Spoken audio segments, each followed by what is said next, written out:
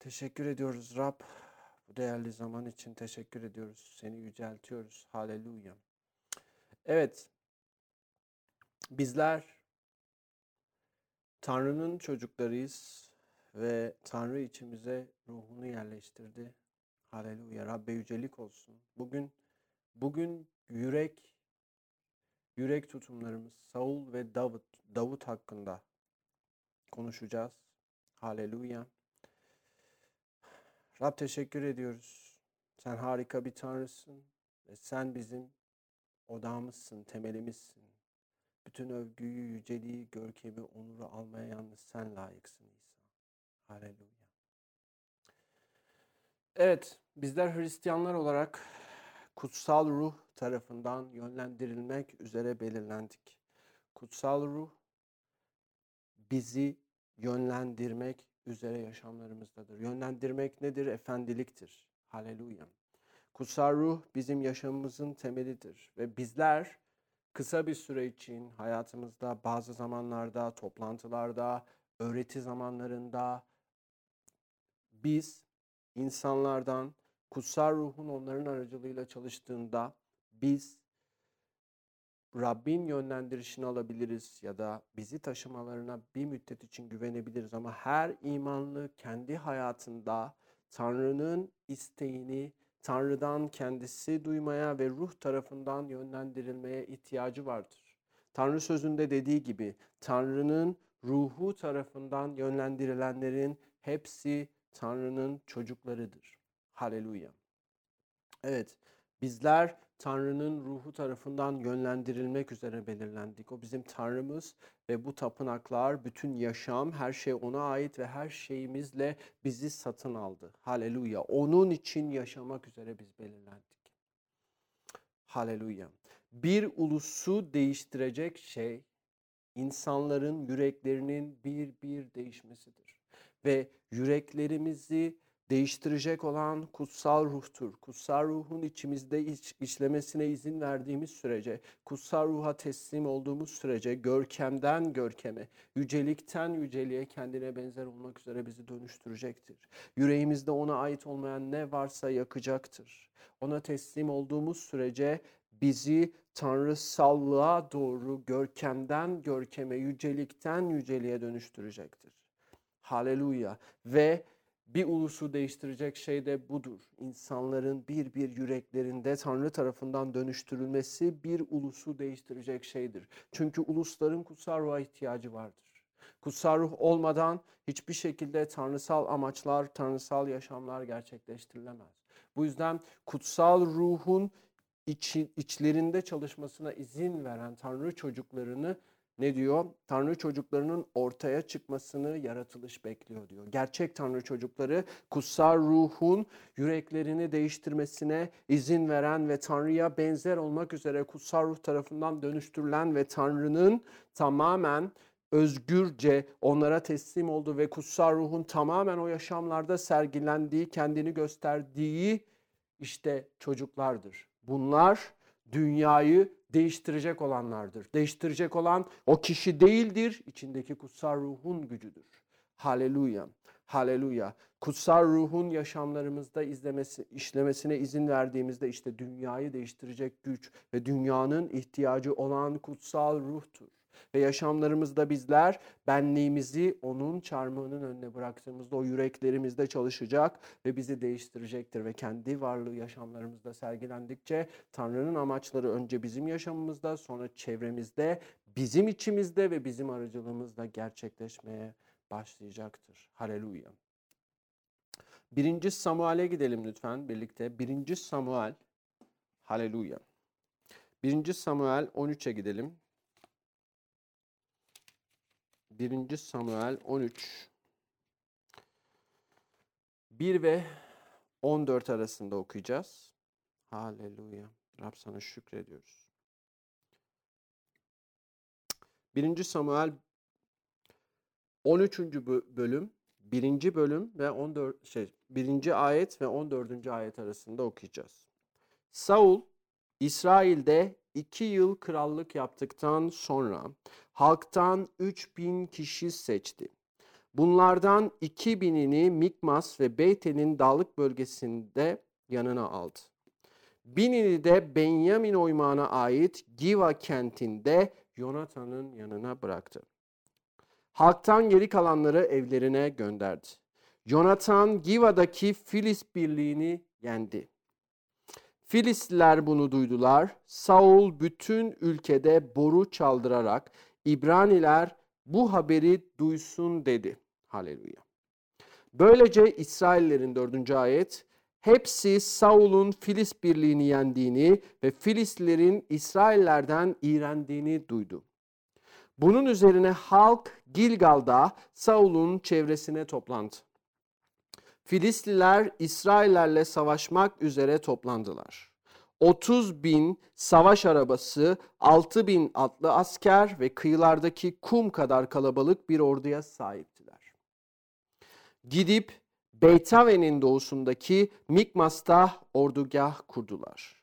Durumlarının tehlikeli olduğunu ve askerlerinin sıkıştırıldığını gören İsrailliler mağaralarda, çalılıklarda, kayalıklarda, çukurlarda, sarnıçlarda gizlendiler. Bazı İbraniler de Şeria ırmağından Gat ve Gilat bölgesine geçti. Ama Saul daha Gilgal'daydı.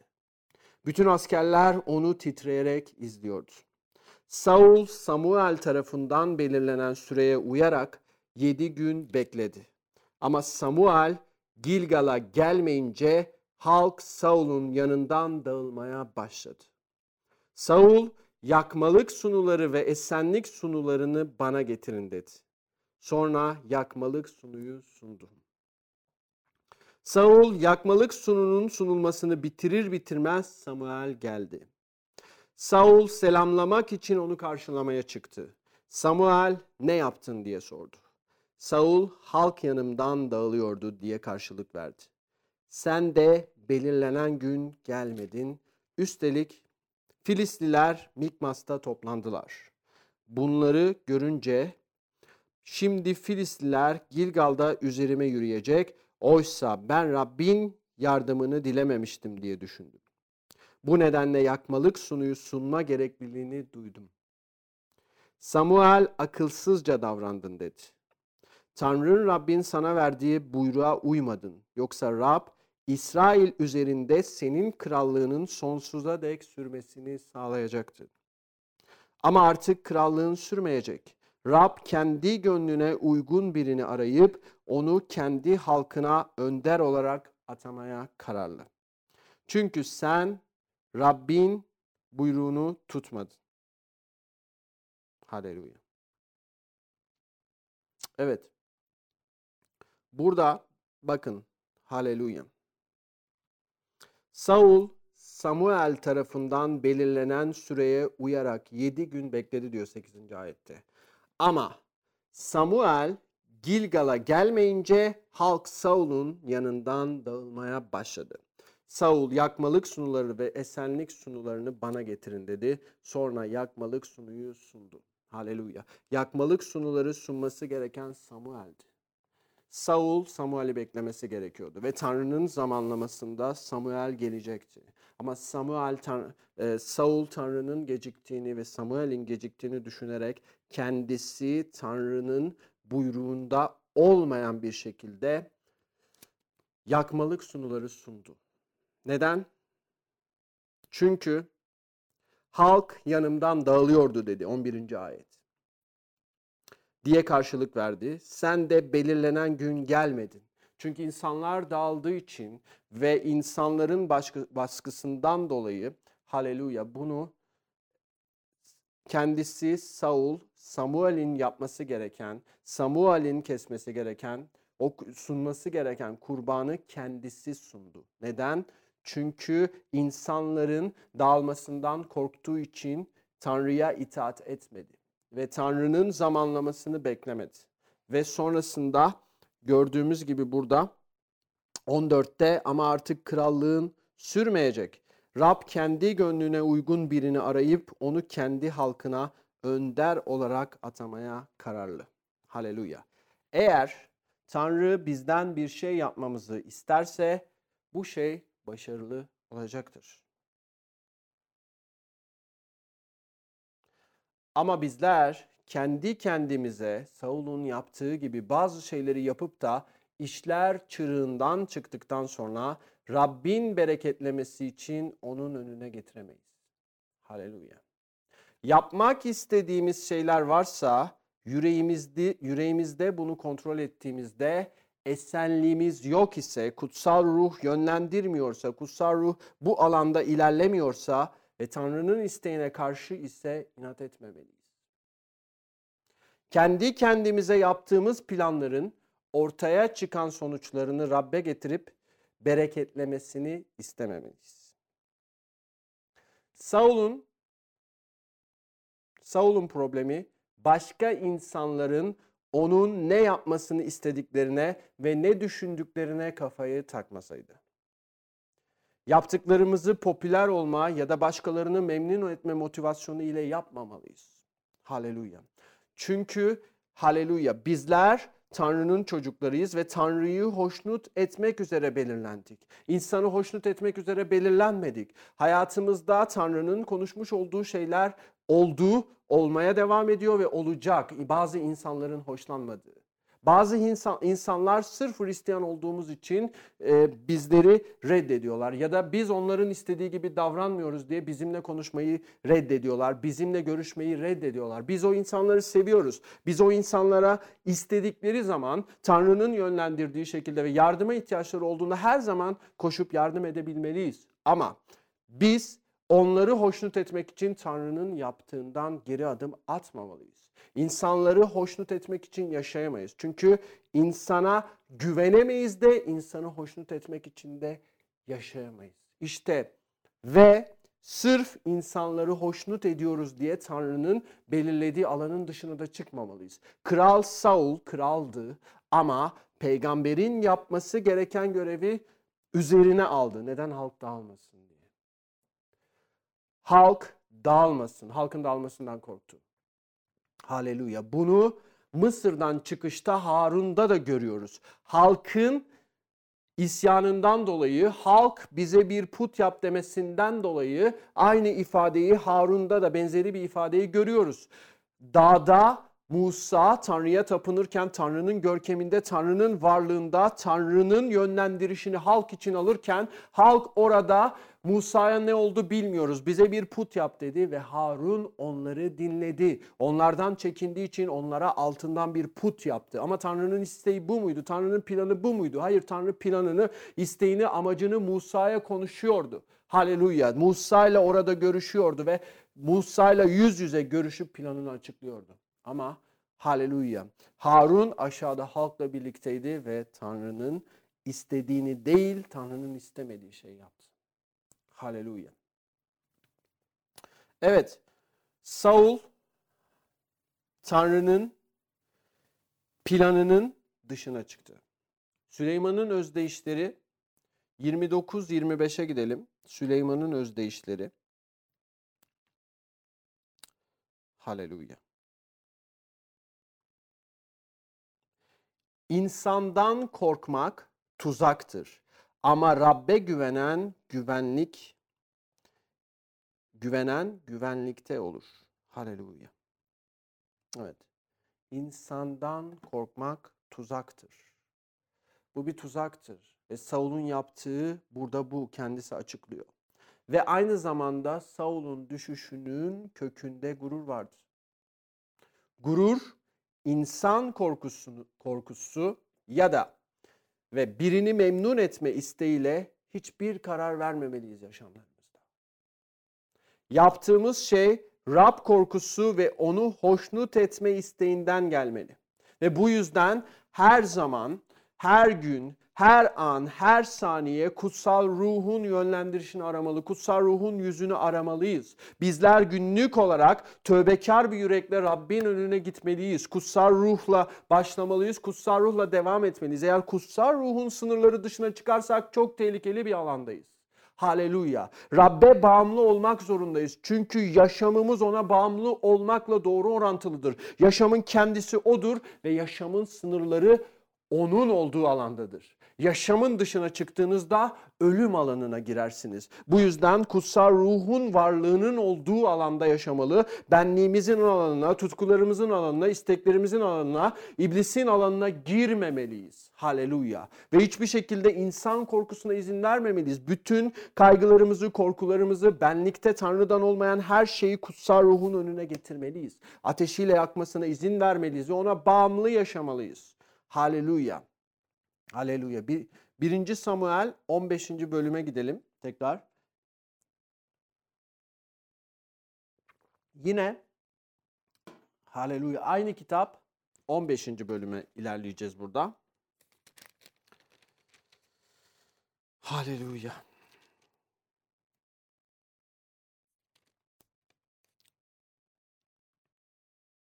Bakın burada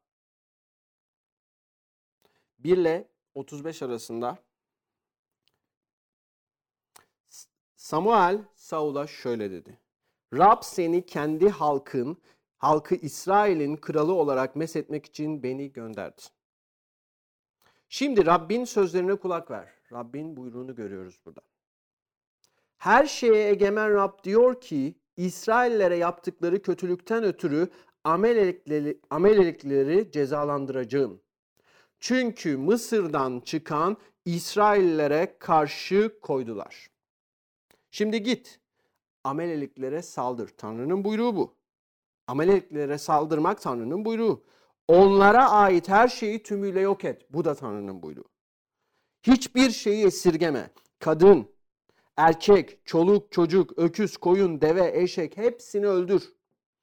Bunun üzerine Saul askerlerini toplayıp Telaim kentinde saydı. 200.000 yaya askerin yanı sıra Yahudalılardan da 10.000 kişi vardı. Haleluya. Saul Amalek kentine varıp vadide pusu kurdu.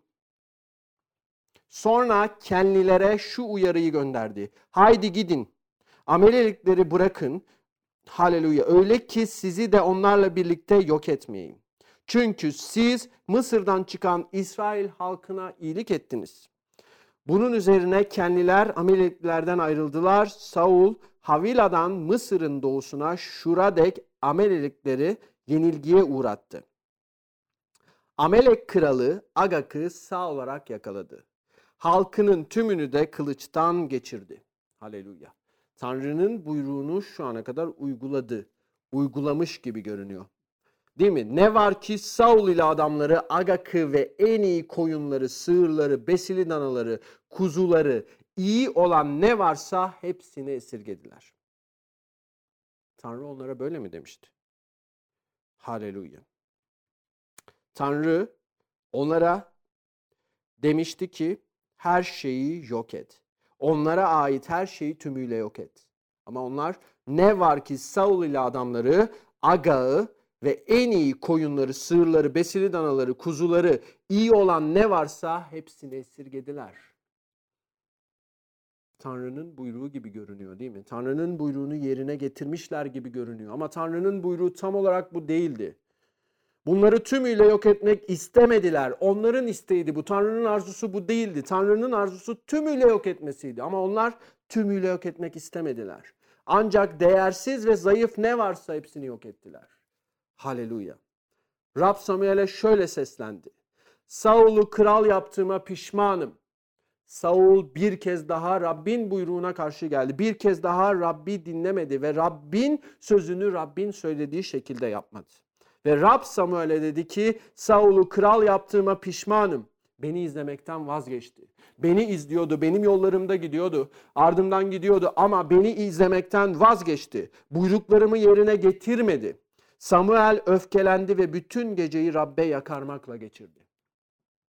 Ertesi sabah Samuel Saul'la görüşmek için erkenden kalktı. Saul'un Karmel kentine gittiğini, orada kendisine bir anıt diktikten sonra aşağı inip Gilgal'a döndüğünü öğrendi. Saul kendisine gelen Samuel'e, Rab seni kutsasın. Ben Rabbin buyruğunu yerine getirdim dedi. Görüyor musunuz? Rabbin buyruğunu yerine getirdim dedi. Burada Saul aldanıyor. Burada Saul Tanrı'nın isteğini yerine getirdiğini sanıyor. Ama bakın Tanrı'nın peygamberi ne yanıt veriyor? Haleluya. 14. Samuel öyleyse nedir kulağıma gelen bu koyun melemesi? Nedir bu duyduğum sığır böğürmesi diye sordu. Saul şöyle yanıtladı. Halk bunları Amaleklerden getirdi. Tanrı'nın Rab'be kurban sunmak üzere davarların, sığırların en iyilerini esirgediler. Tanrı böyle mi söyledi onlara? Hayır. Ama geri kalanları tümüyle yok etti. Tanrı hepsini yok edin dedi. Ama onlar ayırdılar iyilerini. Haleluya. Samuel dur da bu gece Rabbin bana neler söylediğini sana bildireyim dedi. Saul söyle diye karşılık verdi. Samuel konuşmasını şöyle sürdürdü. Kendini önemsiz saydığın halde sen İsrail oymaklarının önderi olmadın mı? Rab seni İsrail'e kral mesetti. Rab seni bir göreve gönderip git o günahlı Amelelikleri tümüyle yok et. Hepsini ortadan kaldırıncaya dek onlarla savaş dedi. Öyleyse neden Rabbin sözüne kulak asmadın? Neden yağmalanan mallara saldırarak Rabbin gözünde kötü olanı yaptın? Rabbin gözünde iyi olanmış gibi görünüyor. Sanki Tanrı'nın planını yerine getiriyormuş gibi görünüyor. Amelelikleri vurdu ve Tanrı'nın planını yerine getiriyor ama Rabbin gözünde kötü olanı yaptı. Çünkü Rabbin gözünde iyi olan onun isteğini tamamen yerine getirmektir. Kendi benliğimizi, kendi arzularımızı, kendi planlarımızı Tanrı'nın planlarına eklemek değildir. O Tanrı'dır, o buyruk verir ve tamamen buyruğu %100 itaat gerektirir. Hiçbir şekilde benlikle Tanrı'nın planları karışamaz. Tanrı'nın amaçları, Tanrı'nın istekleri karışamaz. Burada Rabbin gözünde kötü olanı yaptı çünkü Tanrı'nın isteğini yapıyormuş gibi göründü ama Tanrı'nın isteğini Tanrı'nın istediği şekilde yapmadı Saul. Bu yüzden Rabbin gözünde kötü olanı yaptı. Haleluya. Haleluya. Ve 20. ayet diyor ki Saul ama ben Rabbin sözüne kulak verdim diye yanıtladı. Rabbin beni gönderdiği yere gittim. Evet. Bakın görüyor musunuz? Rabbin beni yönlendirdiği yere gittim. Evet. Burada Saul Tanrı'nın yönlendirdiği yere gitti. Doğru. Tanrı'nın yönlendirdiği halka karşı geldi. Tanrı'nın yönlendirdiği yöne doğru ilerledi. Ama Tanrı'nın yönlendirdiği şekilde yapmadı. Haleluya. Biz de yaşamlarımızda belki bazen öyle anlar oluyor ki kutsal ruh bizi yönlendiriyor ama kutsal ruh bize konuşuyor ya da kutsal ruh daha o an bizim hiçbir şekilde farkında olmadığımız gelecekle ilgili ne olduğunu ve ne şekilde ilerleyebileceğini bildiğimiz bir şeyle ilgili konuştuğunda, bize yol gösterdiğinde kendimiz plan yapmaya, kendimiz bunu nasıl halledebiliriz, kendimiz buna nasıl ilerleyebiliriz dediğimizde işte o zaman Tanrı'nın planının dışına çıkmış oluyoruz.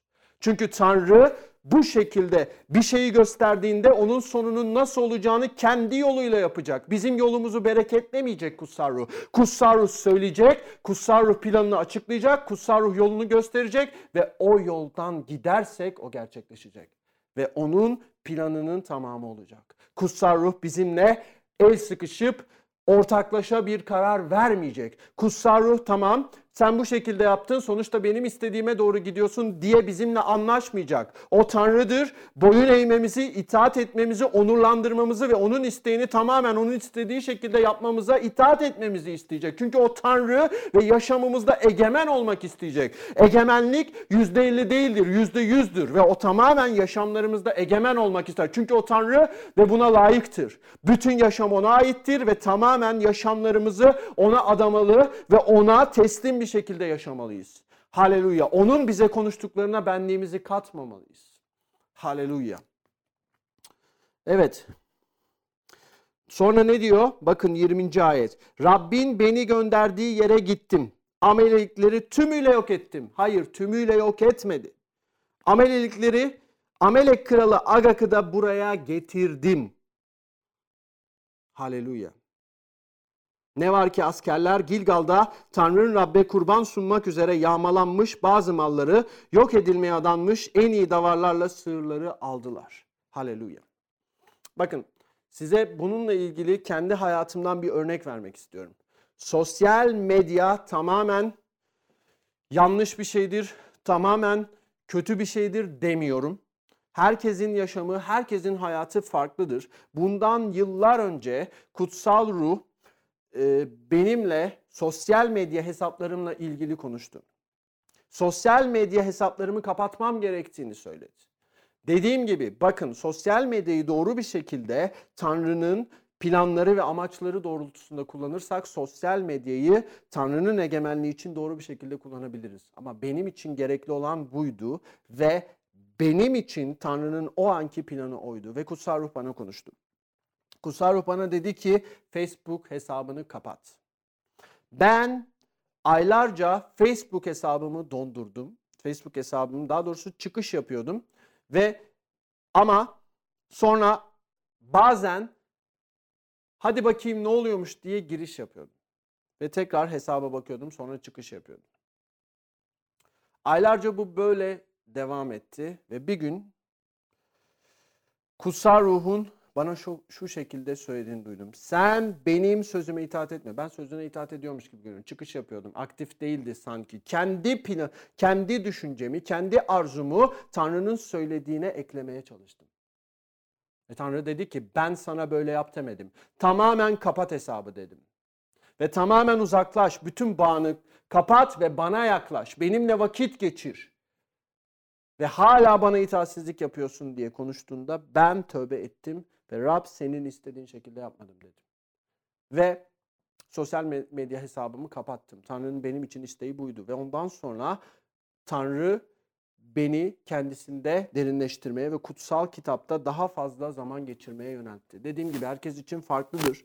Ama bana Tanrı böyle konuşmuştu ve ben kendi isteğimi, kendi arzumu Tanrı'nın isteğiymiş gibi Tanrı'nın planına ekledim. Ama yanlıştı. Tanrı söylediği şeyi söylediği şekilde yapılmasını ister. Haleluya. Evet. Sonra bakın 21'de ne var ki askerler Gilgal'da Tanrı'nın Rab'be kurban sunmak üzere yağmalanmış, bazı malları yok edilmeye adanmış en iyi davarlarla sığırları aldılar. Samuel şöyle karşılık verdi. Rab kendi sözünün dinlenmesinden hoşlandığı kadar yakmalık sunulardan, kurbanlardan hoşlanır mı? Görün. Bakın. Diyor ki Rab'be kurban sunmak üzere yağmalanmış. Kendilerince Rab'be kurban sunmak için kendi planladıkları, kendi hedefledikleri kurban sunularını alıp Tanrı'nın önüne getirmeyi diliyorlar. Ama Tanrı itaat istiyor. Bakın diyor ki yakmalık sunulardan, kurbanlardan hoşlanır mı?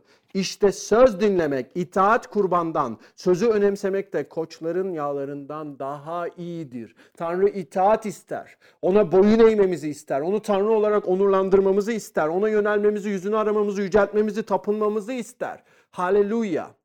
Haleluya. Çünkü baş kaldırma falcılık kadar günahtır.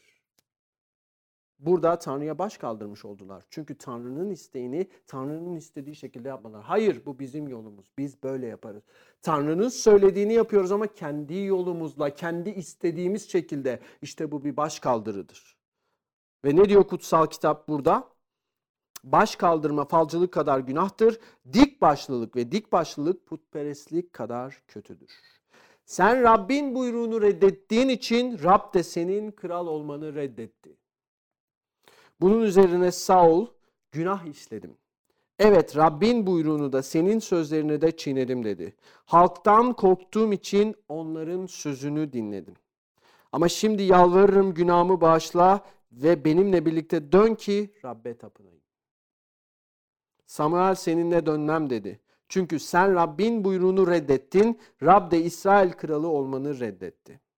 Samuel dönüp gitmeye davranınca Saul onun cübbesinin eteğini tuttu, cübbe yırtıldı.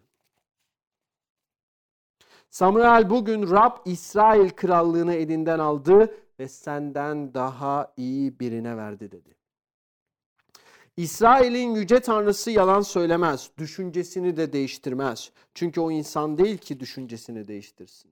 Saul günah işledim dedi ama ne olur? Halkımın ileri gelenleri ve İsrailliler karşısında beni onurlandır. Tanrı'nın Rab'be tapınmam için benimle dön.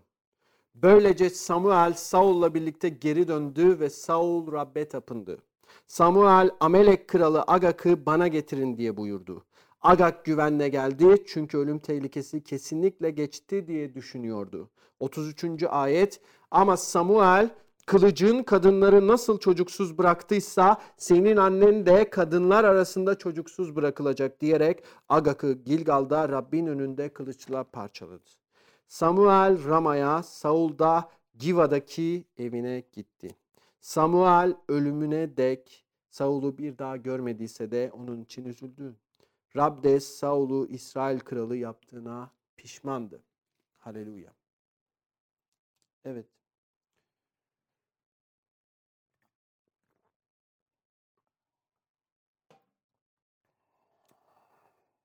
Saul burada kutsal ruhun yönlendirişini izlemedi.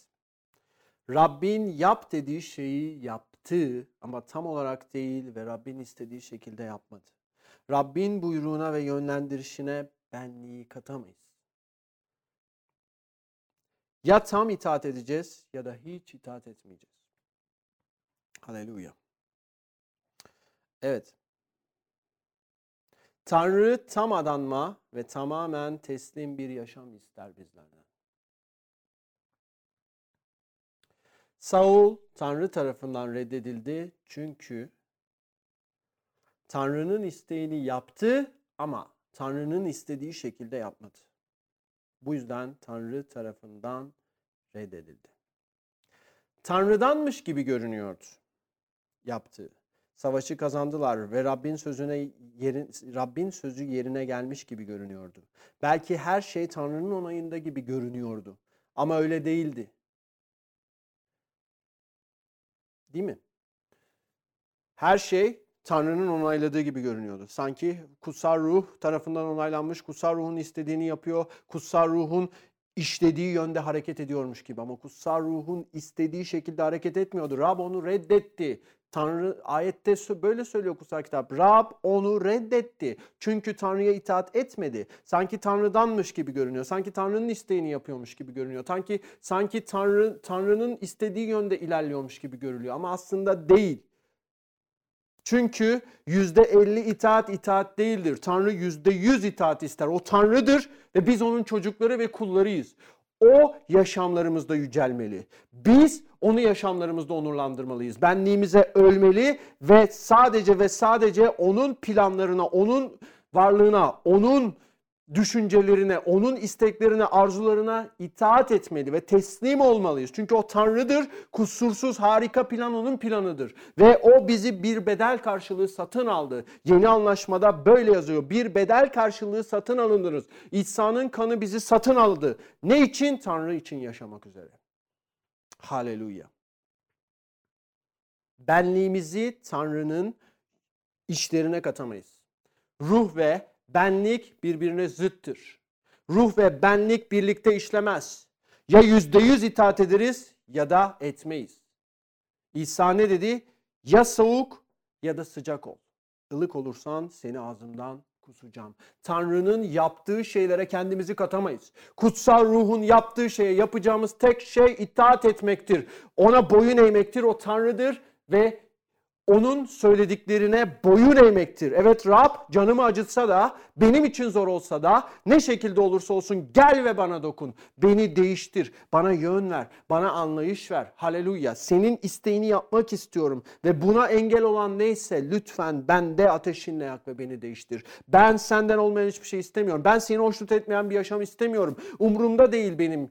Benliğim, cansal alanım umurumda değil Rab. Ben senin için yaşamak istiyorum ve başaramadığım alanlarda bana yardım et. Yapamadığım şeylerde bana yardım et. Tövbe etmem için sana karşı hatalı olduğum şeyleri göster ki tövbe edeyim. Beni bağışla, beni değiştir, beni kutsallaştır. Kendine benzer olmak üzere dönüştür. Sana ihtiyacım var kutsal ruh. Bana yardım et, bana merhamet et, bana iyiliğini göster. Beni kanınla yıka, beni temizle. Ona ihtiyacımız var ve onsuz yapamayız. O yüzden her gün teslim bir yaşam yaşamalıyız. Haleluya.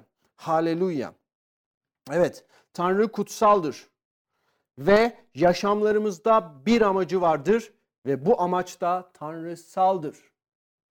Tanrısal bir amaç demek sadece onun gücü ve yönlendirişiyle yapılabilecek demektir. Tanrısal amaç, tanrısal plan sadece Tanrı'nın gücü ve varlığıyla olur. Bizim yapabileceğimiz hiçbir şey yok. Sadece o yapabilir. Çünkü tanrısaldır ve sadece Tanrı yapabilir. Biz teslim olabiliriz. Teslim olmalıyız. Haleluya. Kutsal kitapta yazan bir ayeti bile Tanrı'nın söylediği şeklin dışında kullanabiliriz. Tanrı öyle demiyordur ama biz o ayeti alıp farklı yönde kullanabiliriz. Ama Tanrı, bölümün bütününe baktığınızda Tanrı başka bir şeyden bahsediyordur. Alıp kendimize göre yorumlayabiliriz. O yüzden çok dikkatli olmalıyız ve kutsal ruhun yönlendirişine her zaman açık olmalıyız. Tövbekar, itaatkar ve alçakgönüllü bir yürekle onun önünde yaşamalıyız. O bizim içimizdedir. Bizi değiştirmesine, bizi yönlendirmesine, haleluya, bizde işlemesine izin vermeliyiz. Evet, bakın, kötü ruhlar da kutsal kitabı bilirler. Ve Tanrı'dan onlar da korkuyorlar. Ama itaat etmezler, edemezler. Tanrı'dan korkan bir yaşam onun iradesine teslimiyettir. Tanrı'dan korkan bir yaşam onun iradesine teslimiyettir. Sadece altın ve gümüş değildir putlar. Yüreklerimizdeki dik kafalılık ve kendi isteğini yapmak da putlaştırılan şeylerdir. O yüzden dik başlı, asi ve inatçı bir tutum sergilediğimizde kendimizi Tanrı'dan uzaklaştırırız. Hayatlarımızda bazı şeyler vardır. Tövbe ederiz ve o şeylerin etkisinden, hasatından kaçamayız. Evlilik dışı ilişkiden doğan bebek gibi. Ama Tanrı bununla yaşamak için lütuf verecektir. Eğer tövbe edersek, yaptıklarımızdan tövbe edip onun önünde alçalırsak. Bazı zamanlar vardır Tanrı'nın söylediği şey bizim için bir anlam ifade etmez. Ama sonunda bize yararı vardır. Sadece kutsal ruhu dinleyip itaat etmeliyiz. Zihnime anlamlı gelmeyebilir ama sadece söylediğini yapmalıyız. Kutsal ruhun söylediğini yapmalıyız. Haleluya. Saul'un yaptığı basit bir itaatsizlik değildi. Yaptığı şey Tanrı'yı yalancı konumuna düşürdü. İnatçı, asi ve dik başlı olduğumuz her an Tanrı ile yüreğimiz arasına put engeli koyarız. Ve bu yüzden bunların hepsinden tövbe etmeli ve kutsal ruhun bunları yakmasına, yok etmesine, kökünden sökmesine izin vermeliyiz. Her zaman tövbekar bir yürekle onun önünde alçalarak yaşamalıyız. Çünkü inatçılık, asi olmak, dik başlı olmak Tanrı ile aramıza put koymaktır. İtaatte yürürsek zaten kurbana gerek olmayacaktır. Tanrı'nın itaatinde yürüdüğümüzde zaten Romalılarda dediği gibi işte benliğiniz, yani ne diyor? Sizin diri kurbanlar olarak bu bedenlerinizi Tanrı'ya sunun. İşte benliğinizdeki bunların hepsini Tanrı'ya verdiğiniz zaman işte sizin kurbanınız zaten budur. Haleluya. Sizin kurbanınız, sizin Tanrı'ya olan yeni anlaşmadaki adanmamız, kurbanımız budur. Benliğimizi, çarmıhımızı yüklenmek, Tanrı'nın önünde alçalmak ve ateşiyle bizi yakması, bizim diri kurbanlar olarak Tanrı'ya bedenlerimizi sunmalıyız. Haleluya. Bizler seçimlerimizde özgürüz. Ve verdiğimiz bazı kararlar kendi seçimlerimiz olduğunda Tanrı bundan sorumlu değildir. Ama bize yine de seçim hakkını verir. Benliğimizle aldığımız kararların sonuçları benliğin sonuçlarına göre olacaktır. Evet. 1. Samuel 16'ya gidelim.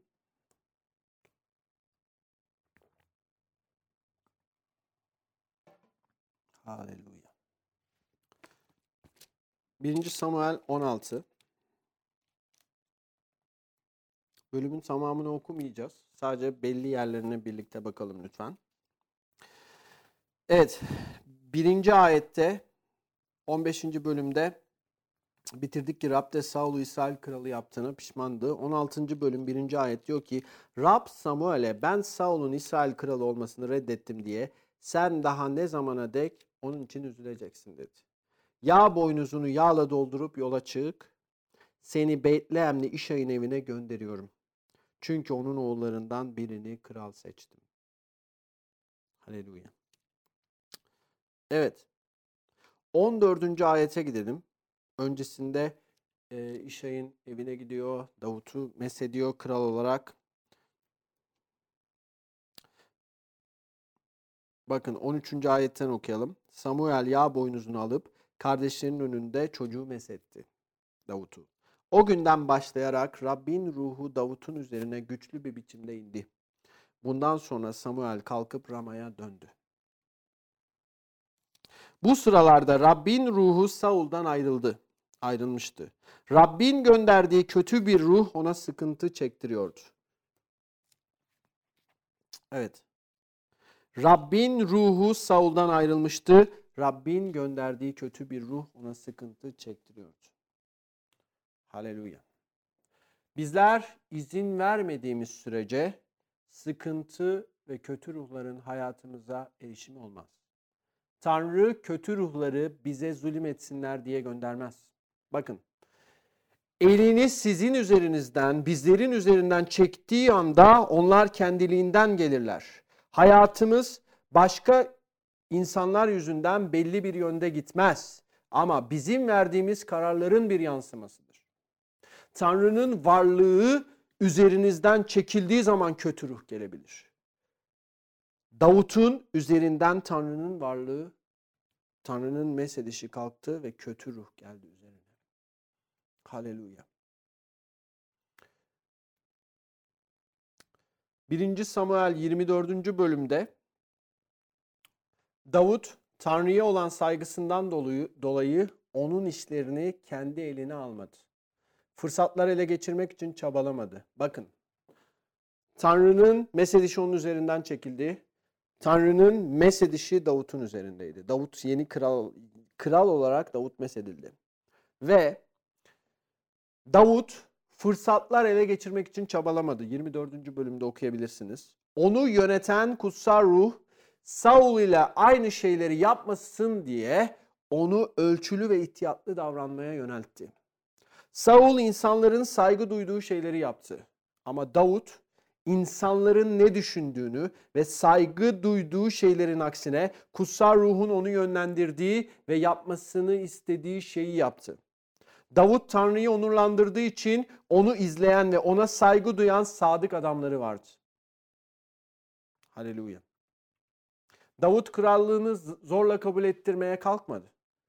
Tanrı'nın Davut için olan planı mükemmeldi. Ve belli bir zamanı vardı. Tanrı'nın planları her zaman yönlendiriş ve zamanlama temellidir. Ve zaman onun zamanıdır, bizim zamanımız değil. Belli bir çağrınız olabilir ya da Tanrı'nın size vermiş olduğu belli sözler olabilir. Sizin hayatınızda geleceğinizle ilgili size göstermiş olduğu şeyler olabilir. Ama bunlar için Tanrı'nın zamanlamasını beklemek zorundayız. Çünkü kendi istediği şekilde, kendi istediği zamanda yapacaktır. Haleluya. Çünkü onun planı onun istediği şekilde, onun istediği zamanda olur. Haleluya. Hizmete girmek zorla olacak bir şey değil. Zorlayamayız. Davut'un yaptığı burada buydu. Zorlamadı. Kibirle veya kendimizi beğenmeyle hizmete giremeyiz. Ya da Tanrı'nın söylediği şeyi yapmaya kalkışamayız. Her neredeysek mütevazi, hizmetkar ve bereket getiren kişiler olmalıyız. Tanrı'ya onun zamanlaması için güvenmeyi öğrenmeliyiz. Çünkü Rab bizim için sahip olduğu şeyleri haleluya bizim değil onun zamanında getirecektir. Kutsal ruh kendi zamanında kendi planlarını gerçekleştirecektir. Eğer bir evin temeli Tanrı tarafından atılmıyorsa işte eğer temel Tanrı değilse o ev boşuna yapılır. Kibirli, burnu havalarda, sürekli öne çıkmaya çalışan saldırgan bir kişi olmamalıyız. Böyle kişiler hayatta bir yere varamazlar. Kutsal ruh bizi hep yönlendirecek. Eğer ruhu kederlendirdiğimizi biliyorsak yaptığımız şeyi hemen bırakmalıyız. Tövbe etmeliyiz ve bir sonraki adım için ruhu izlemeliyiz. Haleluya. Kutsal ruhun bizi ve geleceğimizi bildiğini anlamalıyız ve onsuz yapamayacağımızı, ona teslim olmadan hiçbir şekilde yapamayacağımızı bilmeliyiz. Tanrı'ya tam bir güven duyma konumuna gelene kadar hazırlanmalıyız. Davut hayatında olan olaylarda ve durumlarına Tanrı'ya karşı çok dürüst ve her şeye rağmen imanını gösterdi ve Tanrısını her zaman övdü. Her durumda övdü Davut Tanrısını. Hayatındaki durumlar için insanları suçlamadı. Onun yerine sürekli Tanrısına iman ederek yaşamaya devam etti. Haleluya. Evet. 1. Samuel'de yine 26. bölüm.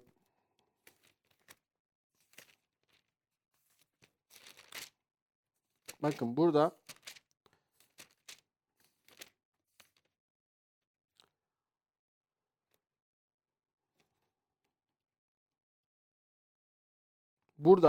bölümün tamamını okumayacağım. Ama 8. ayette bakın.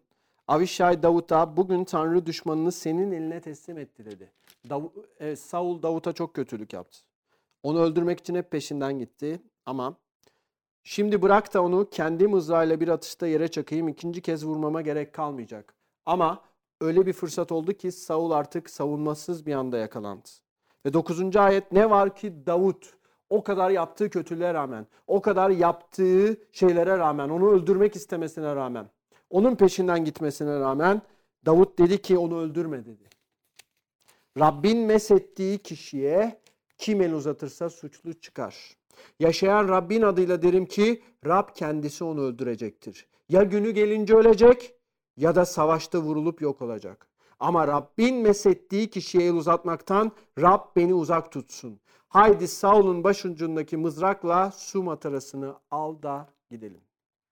Düşünsenize. Çalıştığınız yerde ya da bulunduğunuz ortamda sizden daha üstün konumda ya da daha farklı konumda olan birileri size zulüm yapıyorlar, size kötülük yapıyorlar. Sizin için her şekilde kuyunuzu kazıyorlar, arkanızdan konuşuyorlar, dedikodu yapıyorlar ve sizi kötü konumlara sokuyorlar. Ve bu insanların, bu kişinin ya da insanların düşmesi için elinize bir fırsat geldiğinde işte orada Tanrı'da olan yüreğiniz ya da Tanrı'da değilse yüreğiniz o zaman ortaya çıkacak. Tepkimiz ne olacak? O insanların mahvolması mı? O insanların yıkılması mı? Yoksa Rabbe güvenmek mi? Rabbe bırakmak mı? Davut bunu yaptı. Ve gerçekten Davut Tanrı'nın şöyle dediği biri. Yüreğime göre. Çünkü Davut Tanrı'yı onurlandırdı. Ve Tanrı'nın mesettiği kişi dedi. Ne olursa olsun şu an kötü ruhta üzerinde olsa ne şekilde olursa olsun onu yargılamak, onun yok olmasına sebep olmak benim işim değil. Tanrı kendi zamanında bunu yapacaktır. Eğer bir kişi Tanrı'nın mesettiyse başkalarının o kişinin hayatında yaşadığı durumları ellerine almalarına, ağızlarına dolamalarına hakları yoktur. Kiliselerimizde Tanrı korkusuna çok ihtiyacımız var. Çünkü yargıç biz değiliz. Yargıç Tanrı'dır. Mesedilmiş bir kişi düşse ve yanlış bir şey yapsa bile başkalarının onlara karşı konuşmaya hakları yoktur. Davut hayatını ekme biçme prensibine göre yaşadı. Ve Davut hep Tanrı'nın istediği yönde ekti. Başkasının sahip olduğuna sadık değilsen sana ait olmak üzere bir şey verilmeyecektir. Haleluya. Tanrı bizi başkalarının hizmetinde, altında ya da çalıştığımız yerlerde dener.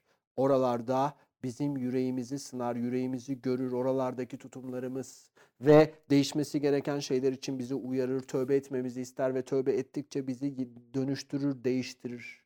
Zor zamanlar, zor kişiler, zor pozisyonlar Tanrı'nın yüreğimizi açığa çıkarması ve Tanrı'nın bizi değiştirmeye izin vermesi için harika fırsat zamanlarıdır. Böyle zamanlarda Tanrı'nın önüne gitmeliyiz. Her gün bunu yapmalıyız ama böyle zamanlarda da yine ayrıyetten Tanrı'nın önüne gitmeli ve Rab bu durumda bana ne göstermek istiyorsun? Benim tutumumda yanlış olan ne? Sen benim tutumumu gösteriyorsun burada. Rab bana merhamet et. Rab lütfen tövbe ediyorum, beni değiştir. Bu alanda bana yardım et. Bana dokun, kanınla beni yıka ve temizle. Haleluya. Davut'un yaptığı buydu.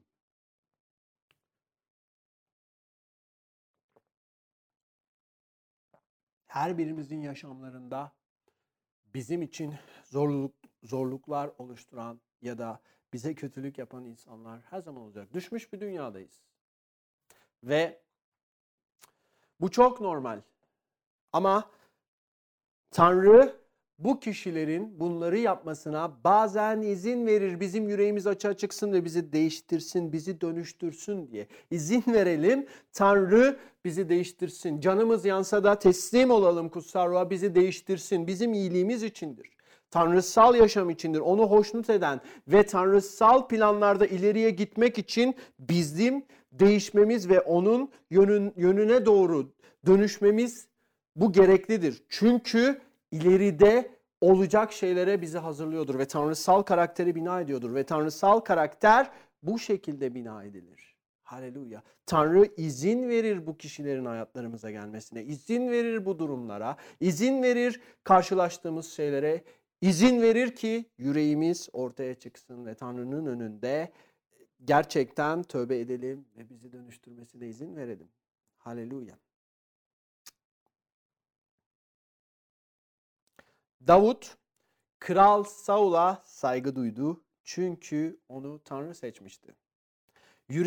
Yüreğimizi temiz tutmalıyız. Tanrı bereketleyecektir. Bir başka tanrısal önderi izleyip itaat etmediğimiz sürece başkalarının önderlik yapamayız. Liderlik galip gelmek değil. Bu iş hayatında da böyle. Sadece hizmet için değil.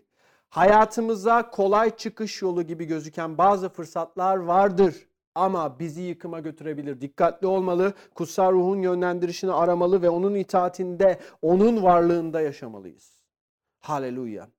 Onun yönlendirişinde yaşamalıyız.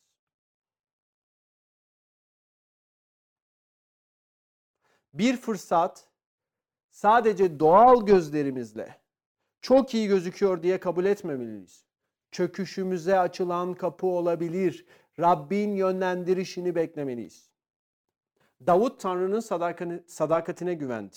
Tanrı'nın isteğine ve ona karşı derin bir saygısı vardı. Davut Tanrı'yı seviyordu, Tanrı'ya tapıyordu, Tanrı için yaşıyordu. Ve yüreğindeki şeyleri Tanrı'nın önünde alçakgönüllülükle dile getiriyordu. Ve Tanrım beni değiştir, ben seni üzmek istemiyorum, seni kederlendirmek istemiyorum, sana karşı günah işlemek istemiyorum. Bana dokun, beni değiştir, bana yardım et. Davut Tanrı'nın önüne gidiyordu. Tövbekar bir yürekle Tanrı'nın önüne gidiyordu. Haleluya. Yaşamı için Tanrı'ya güvendi. Tanrı'nın isteği olmayan şeylere karşı hırs yapmadı. Tanrı'nın isteği olmayan şeylere karşı yaptığımız hırs bizi şeytanın alanına iter kardeşler. Tanrı'nın bizim için belirlenen planı onun istediği şekilde ve onun sınırlarındadır, onun alanlarındadır, onun planlarındadır, onun yollarındadır. Ondan olmayan hiçbir şey bizi iyi bir yere götürmez. Karanlığa kapı açabilir. Bu yüzden Tanrı korkusuyla Rabbin kutsal ruhunun yönlendirişine itaat ederek yaşamak çok önemlidir. Evet. 1. Tarihlilere gidelim lütfen. 1. Tarihliler 10. bölüm.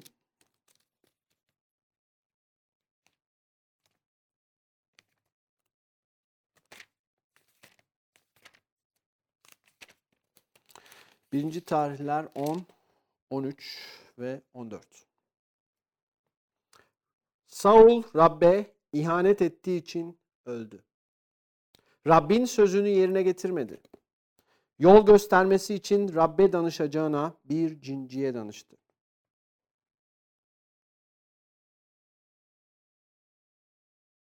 Evet. Bakın.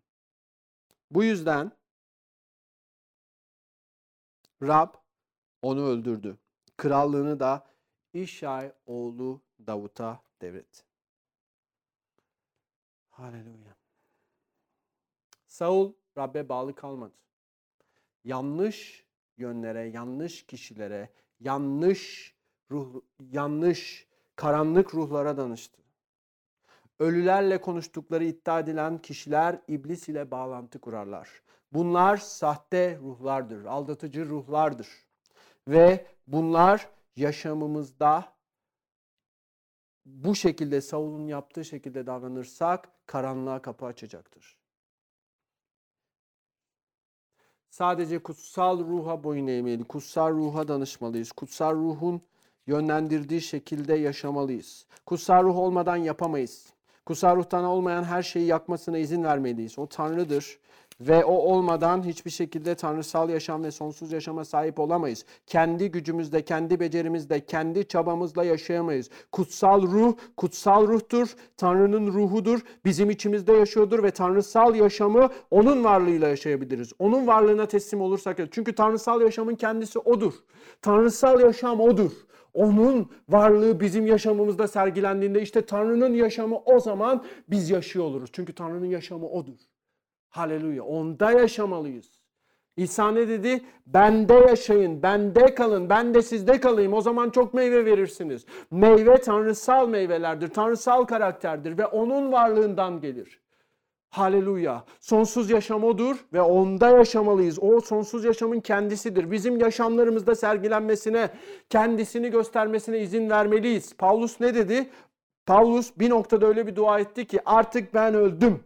İçimdeki Mesih yaşıyor ve kendi işlerini yapıyor. Biz de bu noktaya gelmeliyiz ve kendi yaşamlarımızdan vazgeçmeliyiz. Çünkü kendini inkar etmeyen bana layık değildir diyor İsa. Biz onun için yaşamak üzere belirlendik. Kendimize ait bir yaşamımız yok. Eğer onun planlarının dışında şeyler istiyorsak bunları yaşamımızda yakmasına izin vermeliyiz. Tanrı kusursuzdur ve değişmez. Değişmesi gereken biziz ve itaat etmeliyiz. Haleluya. 2. Samuel 6'ya gidelim. 12 ve 23 arası okuyalım. Haleluya.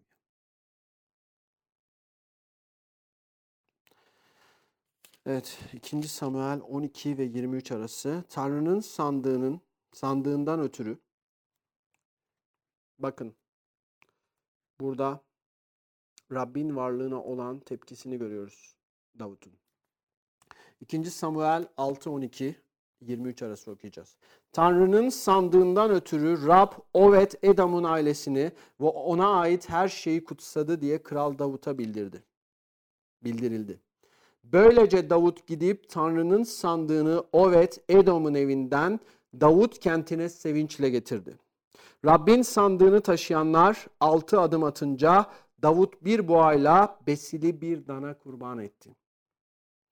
Kefen, efod kuşanmış Davut, Rabbin önünde var gücüyle oynuyordu.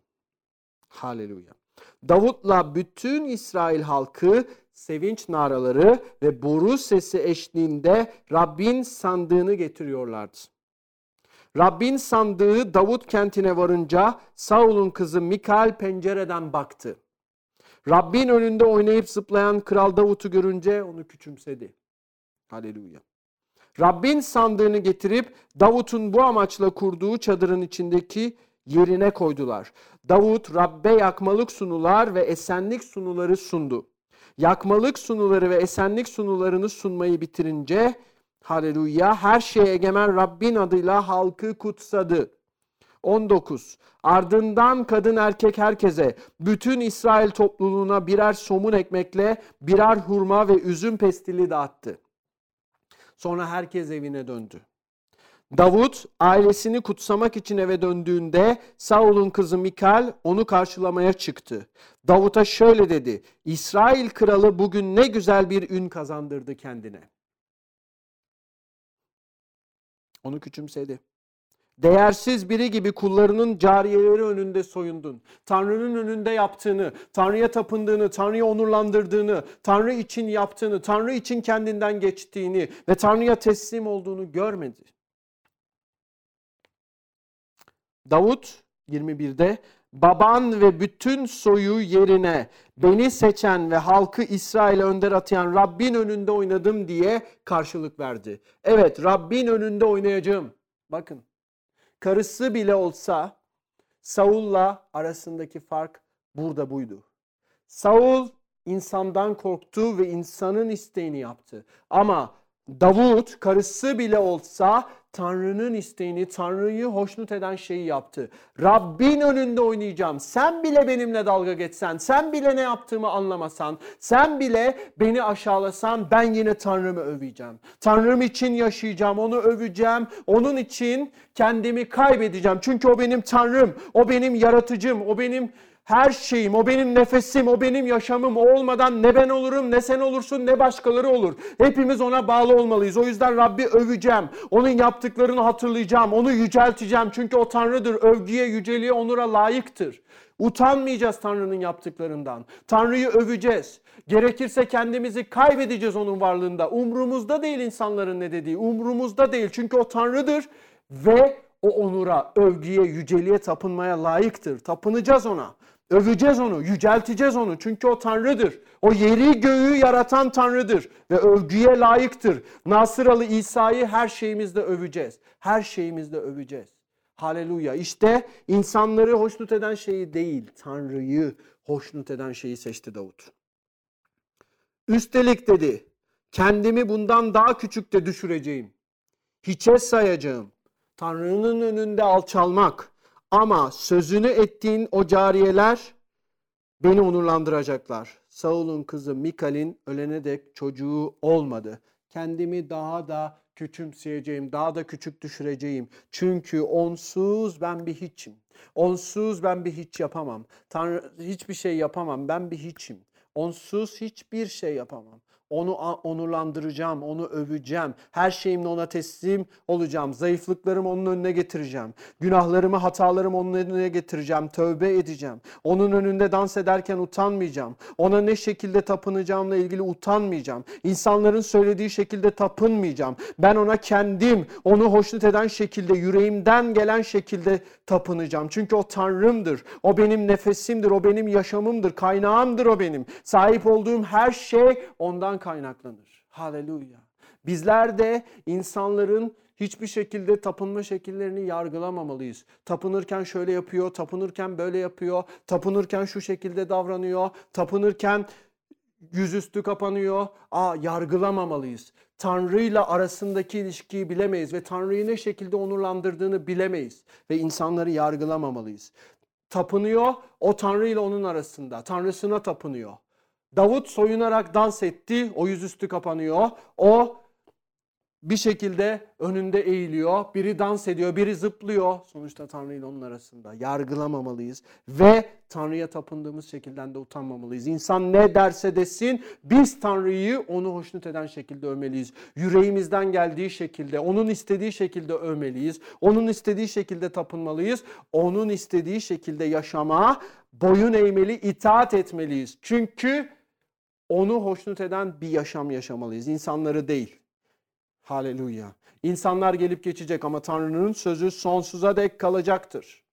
Haleluya. Belki kısa bir zaman acı çekebiliriz, kısa bir zaman eleştirilebiliriz ama sonuçta Tanrı'nın isteğini yapan Tanrı tarafından onurlandırılacaktır. Haleluya. Haleluya. Kendimizi alçaltmalı ve insanlara hizmet etmeliyiz. Onları sevmeli ve bereketlemeliyiz. Tanrı da geri kalanı yapacaktır.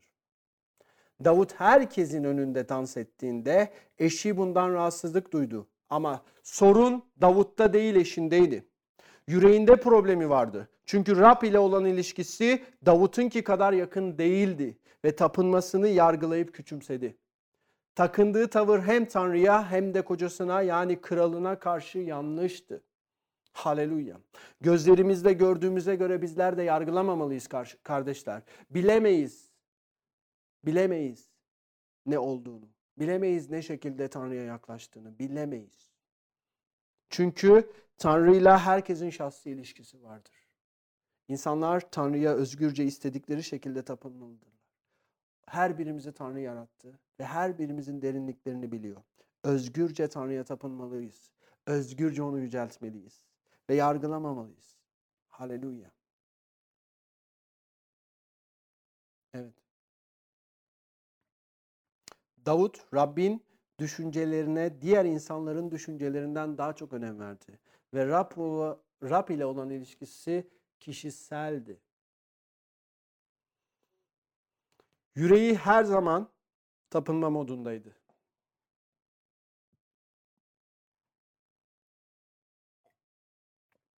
Tapınma, alçakgönüllü, itaatkar bir yürek gerektirir. Davut kendini soydu ve tapındı.